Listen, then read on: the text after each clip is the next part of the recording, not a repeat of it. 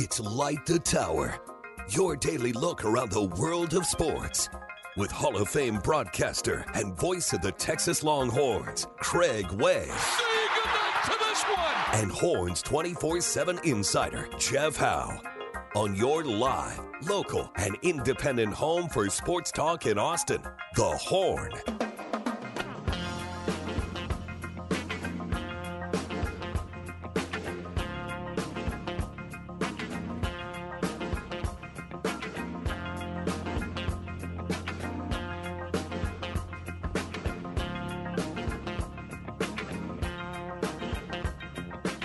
Light it up on a Monday edition of Light the Tower on the Horn. We are live, we are local, we are digital on the Horn app at hornfm.com. Wherever you're listening, however you're listening, we just thank you so much for being a part of today's presentation. I am Jeff Howe, Horns 24/7, horns247.com, at Jeff Howe 247 on Twitter. You can also get the Longhorn Blitz podcast anywhere you get your podcasts. Search Horns 24/7. That's Horns 247. No dashes, no slashes, no spaces.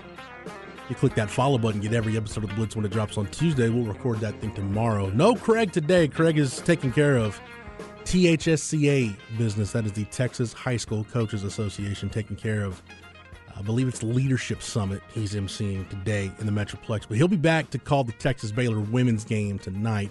We'll talk about the Texas-Baylor men's game that took place over the weekend, Texas women getting a big win, Texas baseball series win over Indiana, but could have gone better, and plenty of other stuff coming up on the show today. Specs text line is open 337-3776. Craig is not here, but behind the glass, the real MVP of Light the Tower. If it was not for him, this show would be terrible because I would not be able to get it on the air, and he makes sure everything runs smoothly at the controls. Cameron Parker. Cameron, how are you doing today? Jeff, that's a very, very kind introduction. I'm doing good. How are you, sir? I'm good. How was your weekend? Pretty chill. Not a lot Sorry of for that sports noise, watching. everybody. I forgot to put my windscreen on my microphone, so that's the rustling you're hearing. But we're good. Set away from the TV for most of the weekend, Jeff. Did you? Took a little break. A lot of sports the last couple months with a lot going on. So I enjoyed. Kept up with Texas. Unfortunately, watched a little bit of the Baylor game, and I think the second half was enough for me. Turned it off about maybe about the 12-minute mark after that big Baylor run, and I was like, you know what? Horns beat OU. Probably going to win the Big 12, at least in the women's side. That's good enough for me. I'm going to go out and enjoy my weekend. Yeah. So we had my daughter's birthday party on Saturday, which is why I was not in Waco for the game, and got home to watch the second half. You know, I was checking the score on my phone, and I think at last check, I think it was like Texas was up, I want to say 18-4 maybe. Yep. And I'm like, all right, things are going well for the Beavos at this point. And then I look, we get in the car, like we get everything cleaned up, packed up, leaving New Braunfels to head back to the house. And I know it's the score, and it's Baylor's up 2 at halftime. I'm like, the hell happened? So I get home in time to watch the second half of the game, and my wife asks me later, she says, what's the final score? I'm like, I don't know, because I changed the channel and started watching baseball with like 2 minutes left, so didn't even really care at that point. Rough outing for the Longhorns. We'll hear from Rodney Terry coming up in just a minute. Again, Specs text line is open 337-3776. Always taking your submissions here on the show. Always appreciate the feedback, good, bad, or indifferent. It's always good to hear from the listening audience here on the show today. Jim from Lago Vista. This is probably the most disappointing thing of the weekend. Cameron, and let me know how disappointing this is. I did not make it to Cocaine Bear this weekend. I tried. The effort was put in, but logistically with the schedule, it just did not work, especially having to cover Texas baseball yesterday. And by the time I got out of there, my wife made dinner last night. I'm like, I could really aggravate my wife and on the way home just stop off and get this late afternoon, early evening showing of Cocaine Bear. But I think I chose wisely. Didn't want to aggravate the wife, so just decided, Cocaine Bear will be there for another day. But, Cameron, I have heard the reviews. Now, here's what I hate about when a movie like Cocaine Bear comes out. And by the way, I'm not doing a bit, people. Like, I really am excited about this. But I feel the same way about Cocaine Bear as I feel like about the Fast and the Furious franchise, which I also love. Okay. You've got to leave seriousness at the door. Yeah. You got to go in there, suspend disbelief a little bit. Because if you're going to Cocaine Bear expecting to see a masterpiece, I don't. That's a you problem at that point. You should know what you're getting into ahead of time. I saw the Fast. What's the new one called? Fast 30. Fast X. Fast X comes out. Did you see the trailer for that? I think that comes out in May. Watching the trailer, I think I saw it when I went to go see Ant-Man. It was like, I've never seen a single Fast and Furious movie. Are you serious? And my goal is to make it to my death without seeing any of them because they look. Cam. Watching the trailer, I mean, there's an airplane towing the car with Vin Diesel in it, and he somehow gets away from it. Jeff, I mean, you said suspend disbelief, but I think I want to say it was. I'm trying to think of when the franchise completely jumped the shark, and I want to say it was maybe Fast 5. I think that was the one where that was the one set in Brazil where they steal the rich guy's money and they're pulling the safe down the freeway. That was the one where you're like, all right, this is getting a little out there. And when then, The Rock came in, that's when it probably. Yeah, pretty much. That's when it started to jump the shark. And then by the 6th movie, it was out of control at that point. So, but honestly, the first Fast and Furious movie, the one that came out in 2001. See, I say it's a good movie, but Cameron, you're a lot younger than I am, so I don't know. And I know this is a touchy subject in Austin right now. It gets into really that street racing world, and it's legit, real. You go through that whole movie saying, okay, there was stuff in this movie that I could realistically see happening in just random town USA. But the first, Tokyo Drift I could do without. But the first 3 of the first 4 movies were, I thought, actually good, watchable, palatable films. When you got to 5, things started going off the rail. And then by the time you got to 6, I'm like, all right, we're in we're in Rambo 3 territory now. I got to know what I'm getting. I have to recalibrate my brain, get my head right for what I'm about to walk into. So I can watch the first 4 and be like, okay, this is actual cinema. So I'll just stop at Fast 5 then, is what you're saying? The first 2 for sure. Tokyo Drift, Tokyo Drift, you can flip a coin. That was the 3rd one. I thought the 4th movie was really good. The 5th one's not bad. The 5th one I like, but it's just, you start realizing about halfway through, well, actually not halfway through, there's a scene where the Vin Diesel and Paul Walker take a dive off of a cliff and survive it, and that's when you're like, okay, I think this franchise is maybe jumping the shark a little bit, so... Again, just got to recalibrate expectations, and you're fine. But I think you'll like the first one. Okay. I actually want you to watch it because I want to see, for somebody younger than I. What year were you born? 97. You were born in 97, so you were 4 or 5 years old when that movie came out. So I want to see if a movie this is one of those deals people older than me, they're like, oh man, you got to watch I don't know, pick a movie, Breakfast Club or Fast Times at Ridgemont High, and they're like, oh man, it's a great movie, and I'm like. It's good, but it probably had its time and place. Mm-hmm.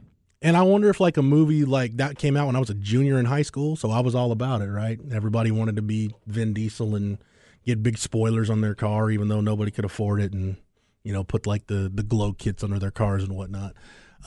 See, I was big dreams out in Florence, America.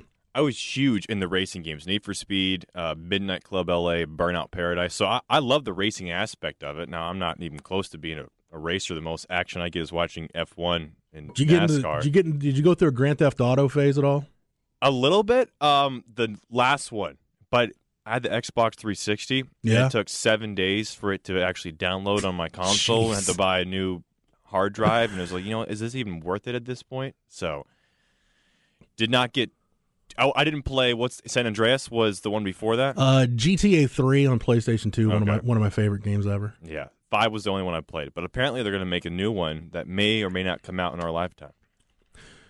Really? Yeah. Is that going to be like the Guns N' Roses Chinese Democracy album that was 15 years after the fact when it finally came out? You a Guns N' Roses fan? Oh yeah, saw them at ACL a few years ago. How was that? It was good. It was good.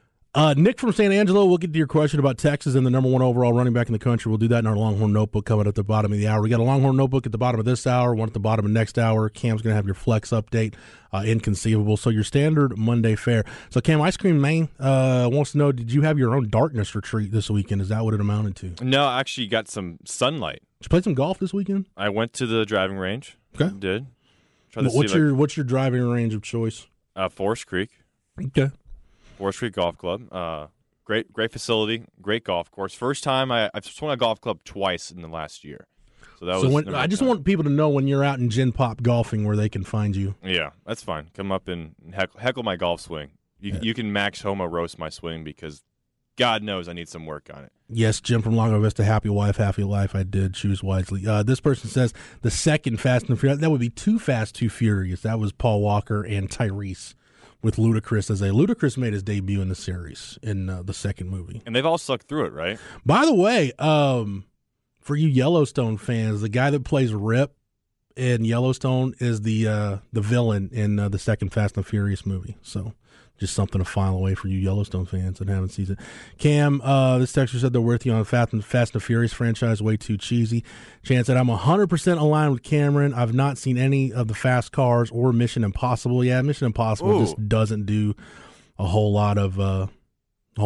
Okay, so are you out on that entire genre, Jeff, or are you just out on Tom Cruise and Mission Impossible? I don't know. I mean, maybe just the TV show was way before my time. It just doesn't do a whole lot for me. Okay. I think they're good films. I think kind of like Fast and Furious after maybe the third or fourth one, it just turned into, okay, what's the craziest stunt Tom Cruise can do and actually film it and make it a big part of the movie.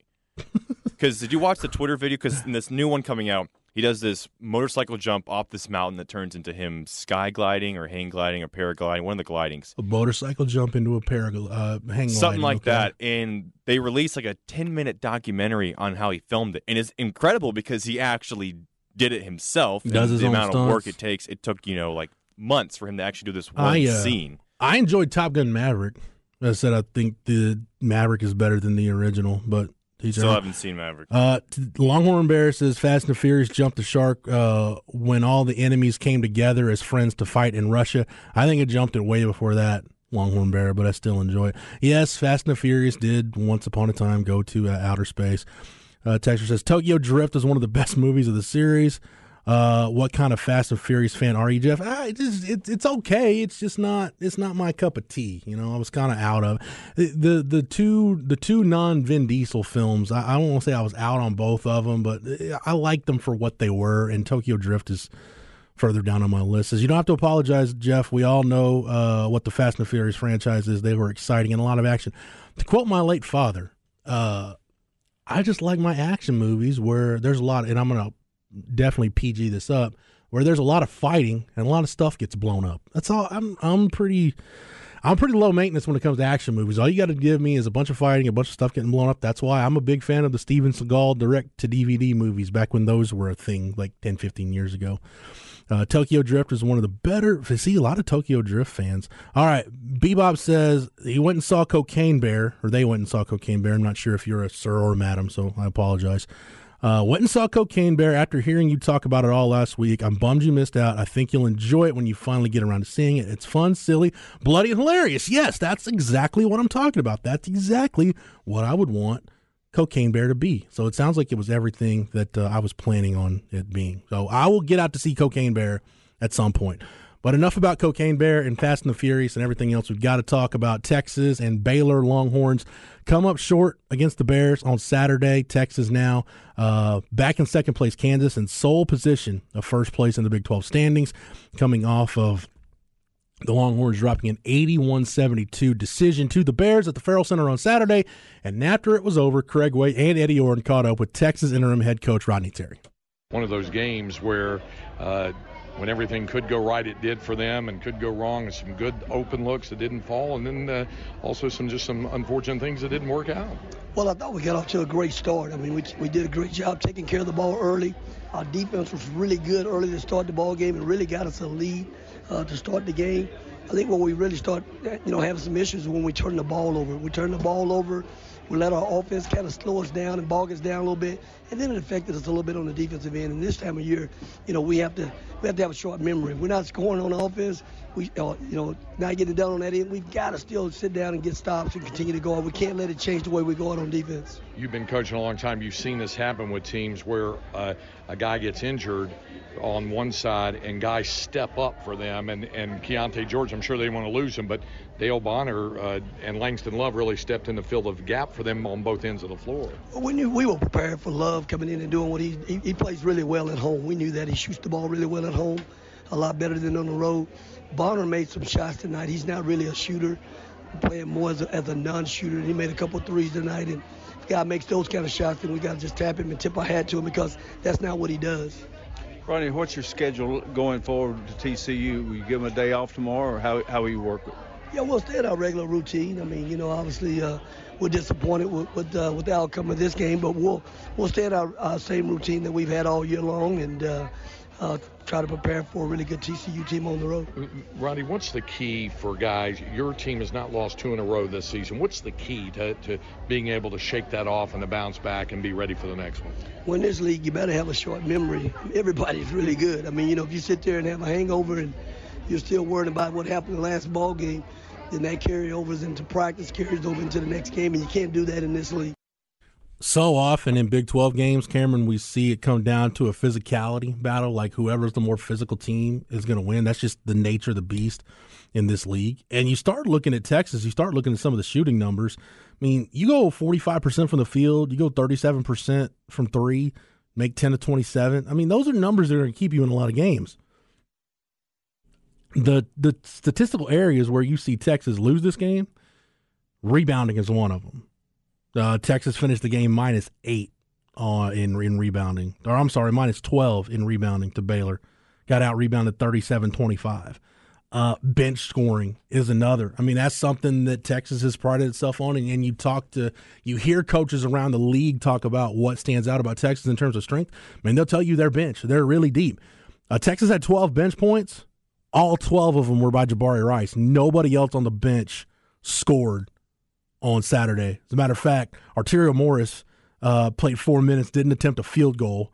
Brock Cunningham and Christian Bishop combined 0 for 2 from the field, and Jabari Rice with your only bench points. You got outscored 29-12 in bench scoring, and that's Bonner coming up and having a big game, Love coming through and having a big game. I don't know. It almost felt like Baylor – I don't want to say Baylor's not a better team without Keontae George, but it almost felt like Dale Bonner and Langston Love were ready to answer the call when George went out. Like they were, it's almost like they were prepared for one of those guards to not be in the lineup. And those two guys played out of their minds on Saturday. So I look at rebounding, I look at bench scoring as two really big statistical areas where Texas lost this game. The other area, Cameron, where the physicality battle shows up, free throw differential. Are you getting to the line? Are you forcing the issue? Are you getting downhill? Are you attacking? Are you getting the defense on their heels? Texas went 8 of 12 from the line. Baylor, 22 of 29. And on the road, you know how it is. Not just in the Big 12 thing. This is any league in the country. On the road, you really have to force the issue and be the aggressor because you got to count on not getting your share of calls on the road. That's just the nature of the beast. So 9-point loss for the Beavos on Saturday. Cameron, any thoughts? Either stuff I just said or stuff you've got on your own to kind of put a cap on this one? Yeah, I thought Texas started out really well. The knock against Raleigh Terry and the Horns this year have been, well, they kind of start slow on offense, begin games. They get down by double digits, and they have to rally, and sometimes they win, sometimes they don't. 14-point lead to start, I think it's what everyone wanted, and it was a great start. The shots just stopped falling for Texas. Marcus Carr did not shoot the ball well. You mentioned the bench scoring, there was nothing outside of Serge Jabari Rice, and then Tyrese Hunter and Mitchell and even Timmy Allen. I mean, 12 points, but it wasn't Timmy Allen. It felt like Baylor became more and more aggressive as the game went on. They got into the rhythm even after George went out, and they played like the better team. I thought, Jeff, on Saturday. Doesn't mean that going forward Texas isn't better than Baylor, but it just seems Texas gets these couple wins, and then they're one win away from putting together a really good win streak that would put them up to the top of the Big 12 or the number 1 seed where Texas wants to be. But it feels like this loss basically takes them out of the running for a number 1 seed at all unless they can end the season with wins against TCU, Kansas, and then run the table in the conference tournament. But it feels like I think they would have to get to the Big 12 tournament championship. Yeah, right. And win it. Seed, yeah. It seems like a 2 or 3 seed is inevitable for Texas, but just frustrating that it looked like at the beginning of the game this was a Texas team that was going to beat Baylor. It just couldn't make any shots. And you mentioned the free throw discrepancy. I mean, 29-12. Good Lord. Yeah, Chan mentions turnovers. Texas won the turnover battle. As bad as Texas turned the ball over, they won the turnover battle. Baylor turned it over 21 times. Texas had 15 turnovers. But you look at points off turnovers, Baylor turned those 15 Texas turnovers into 20 points. Texas 16 points off of 21 Baylor turnovers. Baylor did a better job of maximizing those Texas turnovers into scoring opportunities at the other end. So Texas loses. Like Cam just said, they'll get TCU coming up later this week and then close out the regular season on Saturday at home against Kansas. Cam, did you have a chance to watch any of the Kansas-West Virginia game? I did not. After Texas-Baylor was over? Man, I give it to Bob Huggins' crew. They got down, came back, hung around in the second half, gave themselves a chance to win. But that game, and there's been, I remember TCU-Baylor was one of these, and there's been a couple others. I'm almost convinced that either coaches in college basketball do a really poor job of managing their time going through in-game situations, or players just brain fart during in-game situations and fail to execute whatever it was. Because there's no way that just a reckless drive down the lane and getting called for an offensive foul is probably not what Bob Huggins drew up for the end of regulation, but that's what happened, and West Virginia ended up falling short. With a game that honestly they definitely had a chance to send into overtime and had a chance to go win. But that win for Kansas, coupled with the Texas loss, like we said, KU in sole possession of first place. I got to think, Cameron, whoever wins the Big 12 regular season, whether it's Kansas or Texas, depending on how things play out over these next two games, the winner of the Big 12 regular season is getting a 1 seed in the tournament. Yeah, KU's got to be a lock, right? They're pretty close. I mean, I think unless they just drop their last two and fall out of favor. Because Arizona losing at the buzzer over the weekend, which was incredible, to Arizona State, that hurts Arizona chances. You still have Alabama and Houston, who you imagine are going to be 1 seeds, and then Purdue, probably also a 1 seed. Kansas hosts Texas Tech tomorrow. Mm-hmm. If Kansas wins that game, they guarantee themselves at least a share of the conference title. Yeah. So I think as long as they win one of their last two and get a share of the title, like if they beat Tech tomorrow, I think you can pretty much lock it up that Kansas will be the number 1 seed. When you look at it at that point, I think they would have.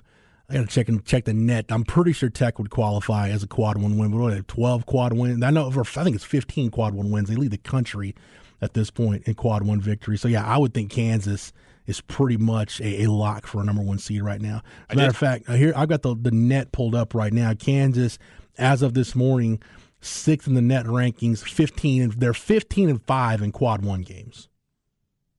Texas, by the way, 10th in the net rankings. I think Texas, you're probably looking at, depending on how things shake out, either a 2 or a 3 at this point for Texas. Tech's loss against TCU on Saturday, which was a great game. Love watching Tech lose at the very end. Shout out Mike Miles. They're out, right? They got to be out? Tech, I think, is in that boat now of got to win the Big 12 tournament to get in. Because they were Lunardi's first 4 out going into that game. Now, if they won, that would have been a huge win. But they lost, so. Yeah, Jerry Palm has not updated his bracket yet. Jerry Palm has not done his. Actually, Jerry Palm's just updated. So Jerry Palm, his first 4 out. Actually, his last 4 in, he's got 2 Big 12 teams among his last 4 in.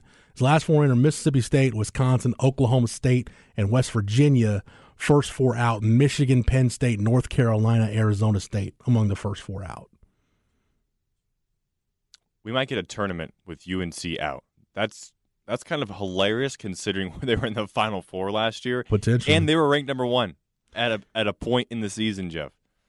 How's this grab you, Cam?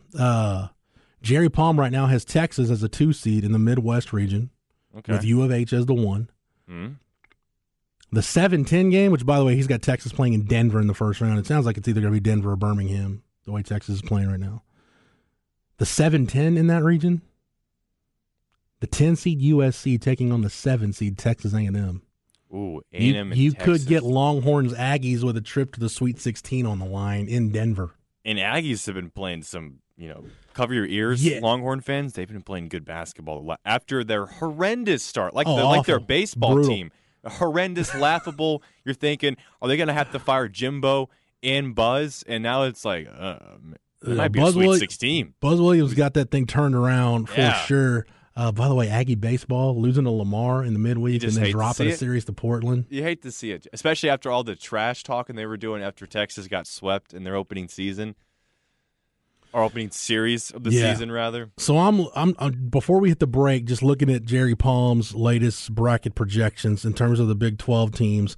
In the South region, let's see, he's got Iowa State in as a 6, Kansas State as a 2. I mentioned Texas is in there as a 2 seed in the Midwest regional. Out west, Baylor is the 3 seed in the West. So basically, so far, Iowa State's the only one that's not a top 3 seed in a region.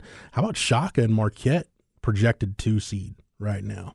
And obviously, KU is the 1, and then playing in that first 4, he's got Oklahoma State and West Virginia. So yeah, I would think at this point, Tech is in that cluster of teams with Oklahoma.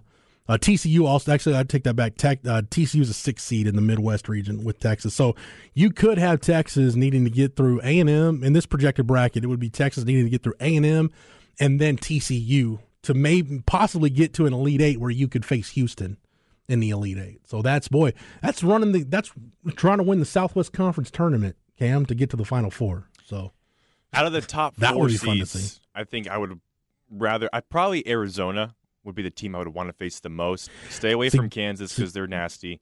Houston, it's hard with Houston and Arizona. Jerry Palm right now has Arizona as a 3. Oh. He's got them all the way down to the 3. So that loss really dropped them down. Yeah, so your top 8 seeds right now, the ones are this is according to Jerry Palm.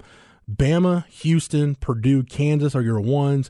K-State, Texas, Marquette, UCLA are your 2s. K-State, wow. K-State is a 2. Who does Kansas State close with? Because if they can finish the season strong, because they were starting to tail off there a little bit, Jeff. They had a big one they lost to Tech, right? Lost to Tech last week, and then rebounded against Oklahoma State on the road on Saturday. That was a pretty big win. And so K-State's got a pretty favorable schedule. They're going to host Oklahoma Wednesday, and then on Saturday they're at West Virginia, which at that point probably a must-win game. Not probably, it is a must-win game for West Virginia to stay on the bubble. If they win those 2, they're going to be locked in for a top 3 seed. Right? I would think so, yeah, regardless of what they do in Kansas City at that point. So a really good year for the Big 12 Texas. Probably looking at a 2 or 3 depending on how things finish. But the loss to Baylor did not help the Longhorns' chances for a 1 seed or getting an outright claim to the Big 12 title, but we'll see what happens with the Longhorns this week. We heard from Rodney Terry. We'll hear from Vic Schaefer coming up here later in the show. But after the break, we'll get to our first Longhorn Notebook, and I want to talk a little Texas football. I want to pick Cam's brain. I shot a little Instagram reel. I think it might have made it on the Twitter machine for the Horn, talking about guys that decided to come back. We're talking about the losses Texas had to the NFL draft, losing Bijan Robinson, losing Roschon Johnson. He had an option to come back for another year. Talk about the guys that are coming back, decided to make one more run on the 40 acres, and who gains the most by coming back. We'll dig into that when we come back here on Light the Tower on the Horn, live, local, and digital on the Horn app and at hornfm.com.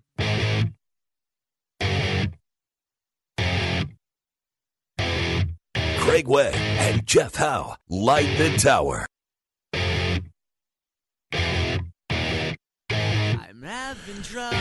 Rolling along on a Monday edition of Light the Tower on the Horn. Jeff Howe, Cameron Parker, no Craig Way. Craig is out today taking care of some THSCA business. That's MC an event for the Texas High School Coaches Association. That's where Craig is today. He'll be back tomorrow. Also tonight, you can hear Craig on the call. He'll have Texas and Baylor on the women's side.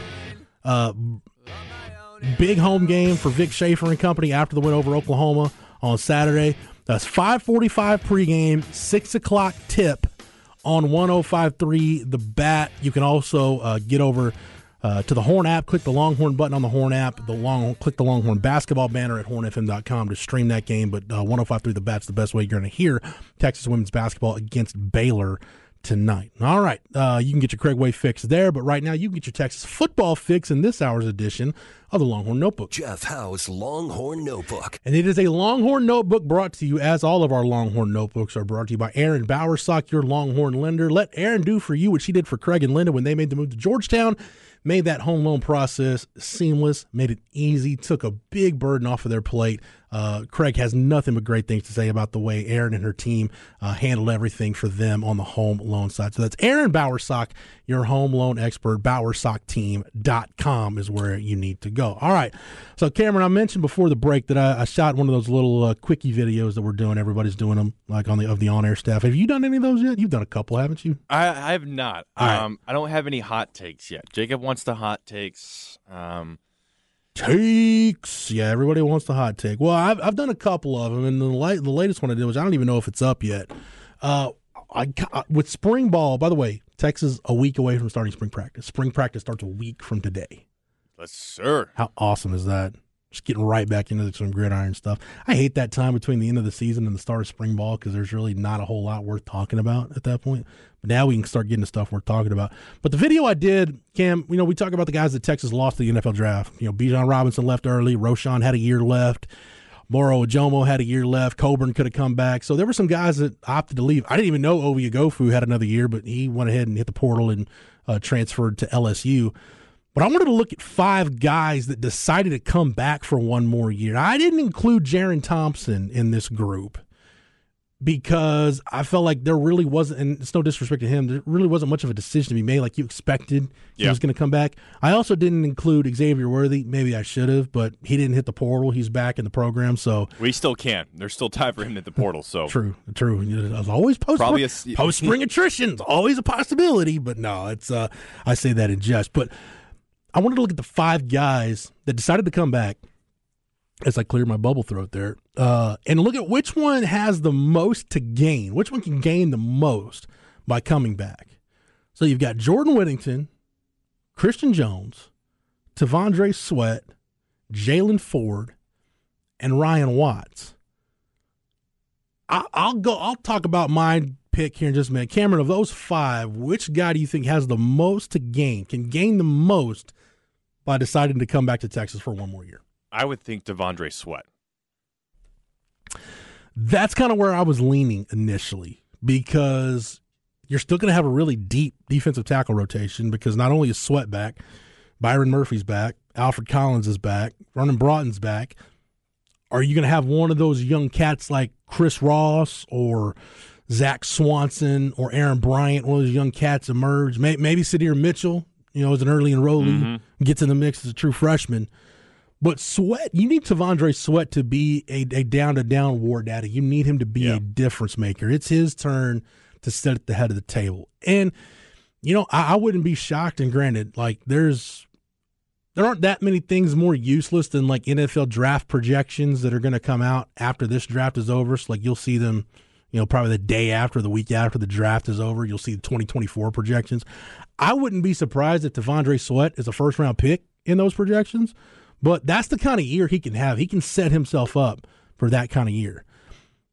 You look at the other guys, like Jordan Whittington, I think for him, and I think for Jaylan Ford too, it's just can they pretty much replicate or slightly improve what they did last year? And for Whittington, it's, hey, can you put together another healthy, productive year? And I've got my thoughts on different ways Sark can use him, especially breaking in some new blood at the running back position, and I'll get to that here in just a minute. But you're breaking in new blood at the running back position. You're trying to figure out what your offensive identity is. Jordan Whittington's played running back. He understands how to play to and through contact, kind of similar to Lil Jordan Humphrey in that same vein. I would just like to see him be more involved in the offense, specifically in the running game. I think there's so much more you can do with him. So I think Whittington, it's being healthy and showing an expanded skill set. If you're Jaylan Ford, I think it's just putting another year like he had last year on tape. Just stack one productive All-American caliber year on top of the other, and then go to the NFL where you're going to be a top 100 pick. And, I know off-ball linebacker is one of those positions like running back where the shelf life is shorter, but Jaylan Ford, he's exactly what you look for in an off-ball linebacker in today's game. Not just one of these just jacked up guys, your 6'4", 250-pound Mike linebacker, which that is an endangered species. That is almost and virtually extinct. But really, when you think about a 3-down off-ball linebacker, a guy that is physical enough to be a C-gap to C-gap player, but can also drop in coverage, is athletic enough to play in man coverage, a true 3-down player in today's space and pace spread world, Jaylan Ford is one of those guys. So Whittington and Ford obviously gained something by coming back. I just don't think as much potentially as Sweat. The other two guys I think are very interesting in that conversation. Ryan Watts is, because I don't really know, Cam, where the NFL sees Ryan Watts' skill set, right? Like, I don't know if they see him as a corner or if they see him as a safety.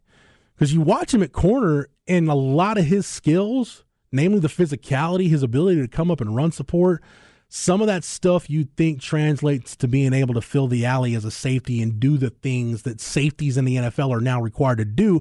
And the fact that he's got the coverage skills and he's really good in man coverage, the NFL might just like him more as a safety. That said, I don't know how much scheme versatility he can show in this defense just because of his role. He's really good as that boundary corner in this defense. I just don't know how much scheme versatility he's going to be able to show off. And again, where does the NFL like him? And Christian Jones is really interesting, because I think what you got to remember about him, he was a guy that was late to the party just getting involved in football, period. Soccer background.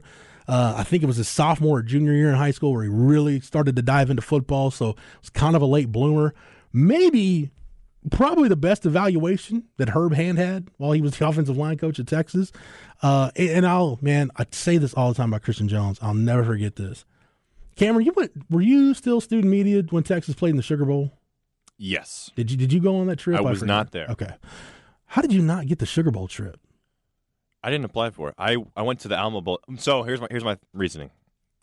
I thought the next year, and you're going to laugh, that Texas would be in the college football playoff. So I thought, okay, I'm going to let the other classmates who were juniors at the time take this one. Next year, I'll go to the 1-4 matchup, Alabama versus Texas. The Fiesta Bowl or the Peach Bowl. Instead, I was at the Alamo Bowl for the fourth time. Love the people that run the Alamo Bowl. I hope we're not in San Antonio in December. Really hope that's not where this journey ends for the Longhorns in 2023. Please. Although it would be somewhat sadly poetic if Texas last year in the Big 12, they're back in the Alamo Bowl. It would be kind of funny. Like, you would have to laugh. Yeah, you would. And nobody wants that, though. Nobody listening to this show, unless you're a Texas Tech or Baylor fan or TCU fan or a fan of anybody else in the Big 12, nobody wants that. But Christian Jones, I remember being down in New Orleans for the Sugar Bowl practices and watching the team work out in the Superdome. And Christian Jones had a 79 jersey on because he was Isaiah Wilson on the scout team that week. Big offensive tackle for Georgia. By the way, I don't even think Isaiah Wilson is in the league at this point. Let me double check that. I think he's been cut multiple times. Yes, played one season with the Titans and has been cut by the Dolphins and Giants. But he was a first-round pick, just man with guy 6'6", 350.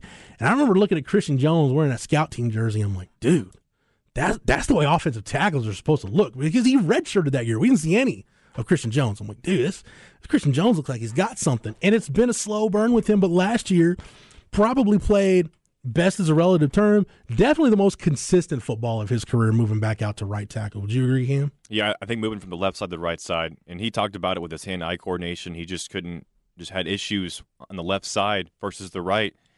And look at the season he had. I don't think anyone expected this jump, and you got to credit Jones and the coaching staff for moving him over to where he needed to be.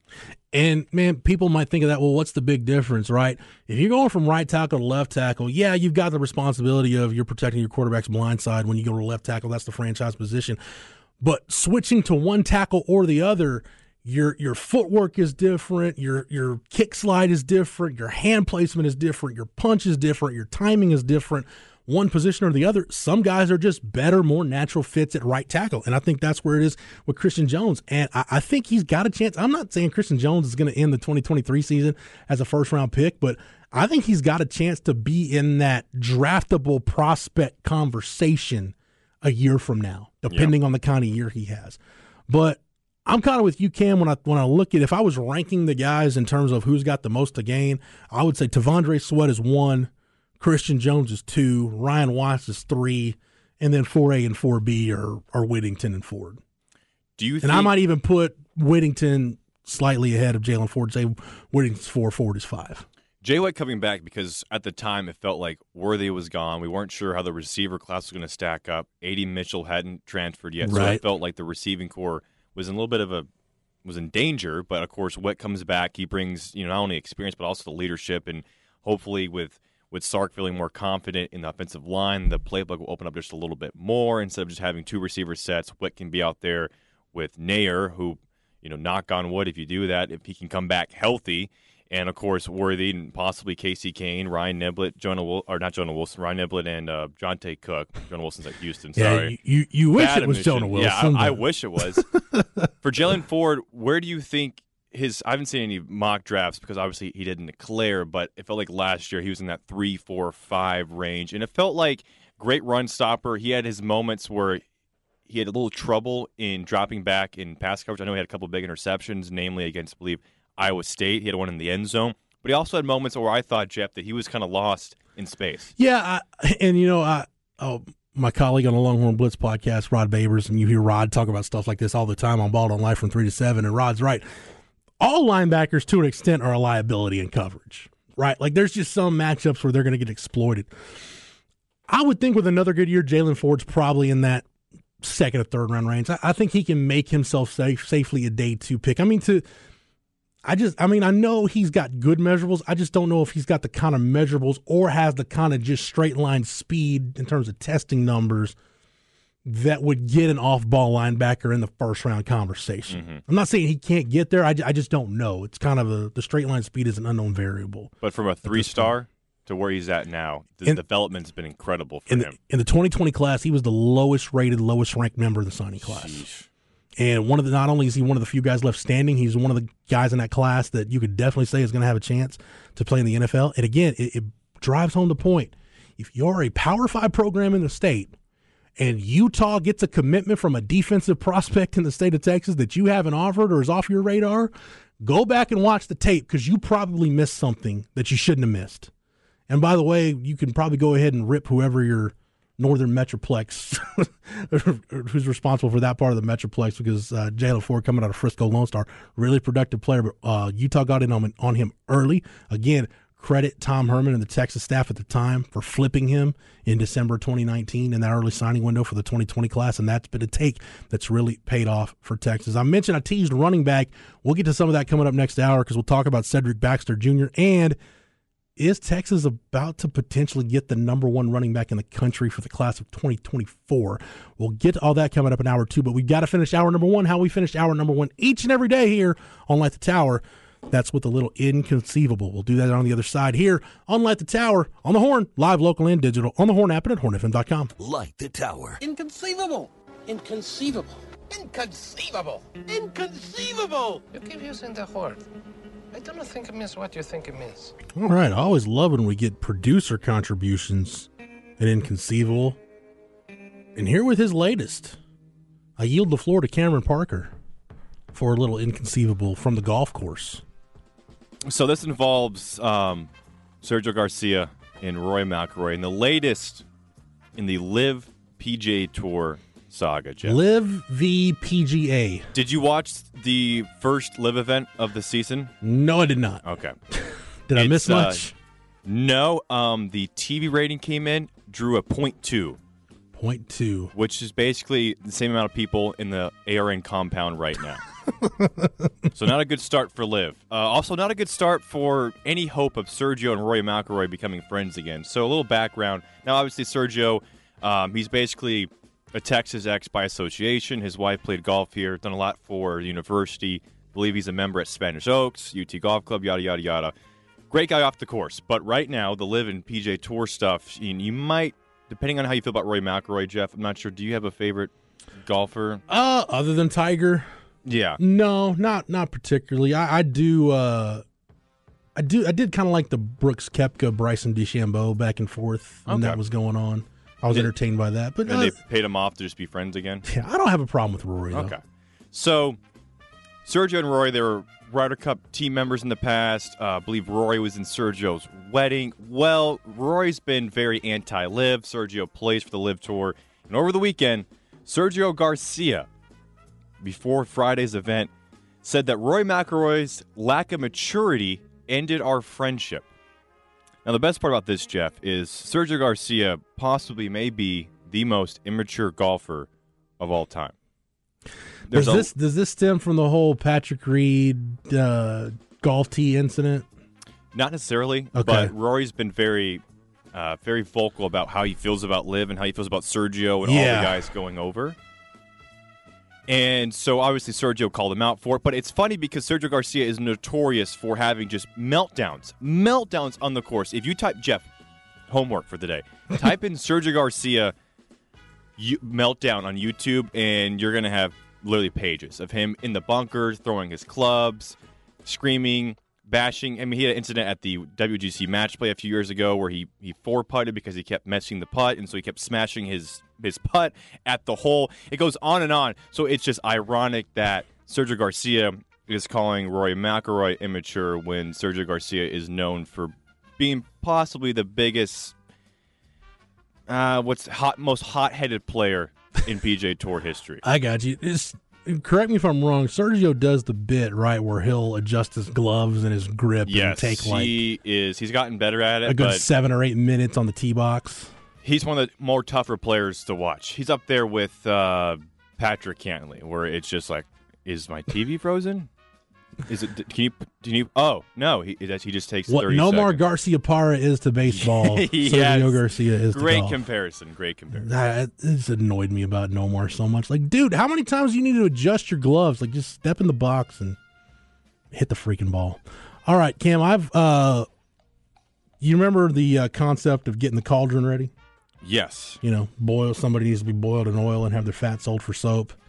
I need you to get the cauldron ready, Cameron. We're getting ready for Rogerio Santos da Silva. Ooh. Not to be confused with former Texas Tech basketball player Marcus Santos Silva.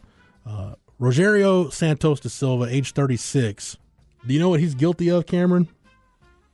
Something in the Fast and Furious? No. He was in line at a grocery store in Brazil when he got out of line, picked up a shopping cart, and hurled it at the woman in line behind him, hitting her in the head with it.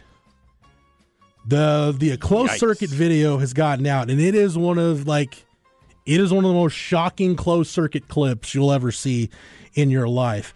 The attack happened on February 16th. Just randomly, it looks just as nonchalant as can be. The guy just kind of gets out of line, picks up a shopping cart, and literally hurls it at the woman's head, knocked her unconscious for a little bit. The 45-year-old victim, who wished to remain anonymous, can be seen, pushing her cart forward in the checkout line, but she's knocked to the floor as he throws the cart at her. You see her on the video; she collapses. The victim passed out before she had to be placed in a wheelchair to be moved out of the store, to get her out of the store. Despite the savage supermarket attack, the woman miraculously did not suffer any serious injuries, but she told local media that the riled shopper did not seem to care if he caused her serious damage with his antics. The victim claimed she does not know Santos da Silva and did not even glance at him before the accident occurred. But Santos da Silva claimed he was taking revenge after she allegedly, quote-unquote, bullied him. The injured shopper vehemently denied his claims, insisting she was simply, quote, going about her duties, end quote, without any interaction with her attacker. She explained, quote, he started lying, saying that I cursed him in order to justify his violence, and nobody did anything. At no time did I curse him, nor did I say a word to this man, nor did I look at him in a way that could result in a misunderstanding. I was just following my life and going about my duties as an ordinary citizen, and this attack happened, end quote. Cam, I don't care what she said to him.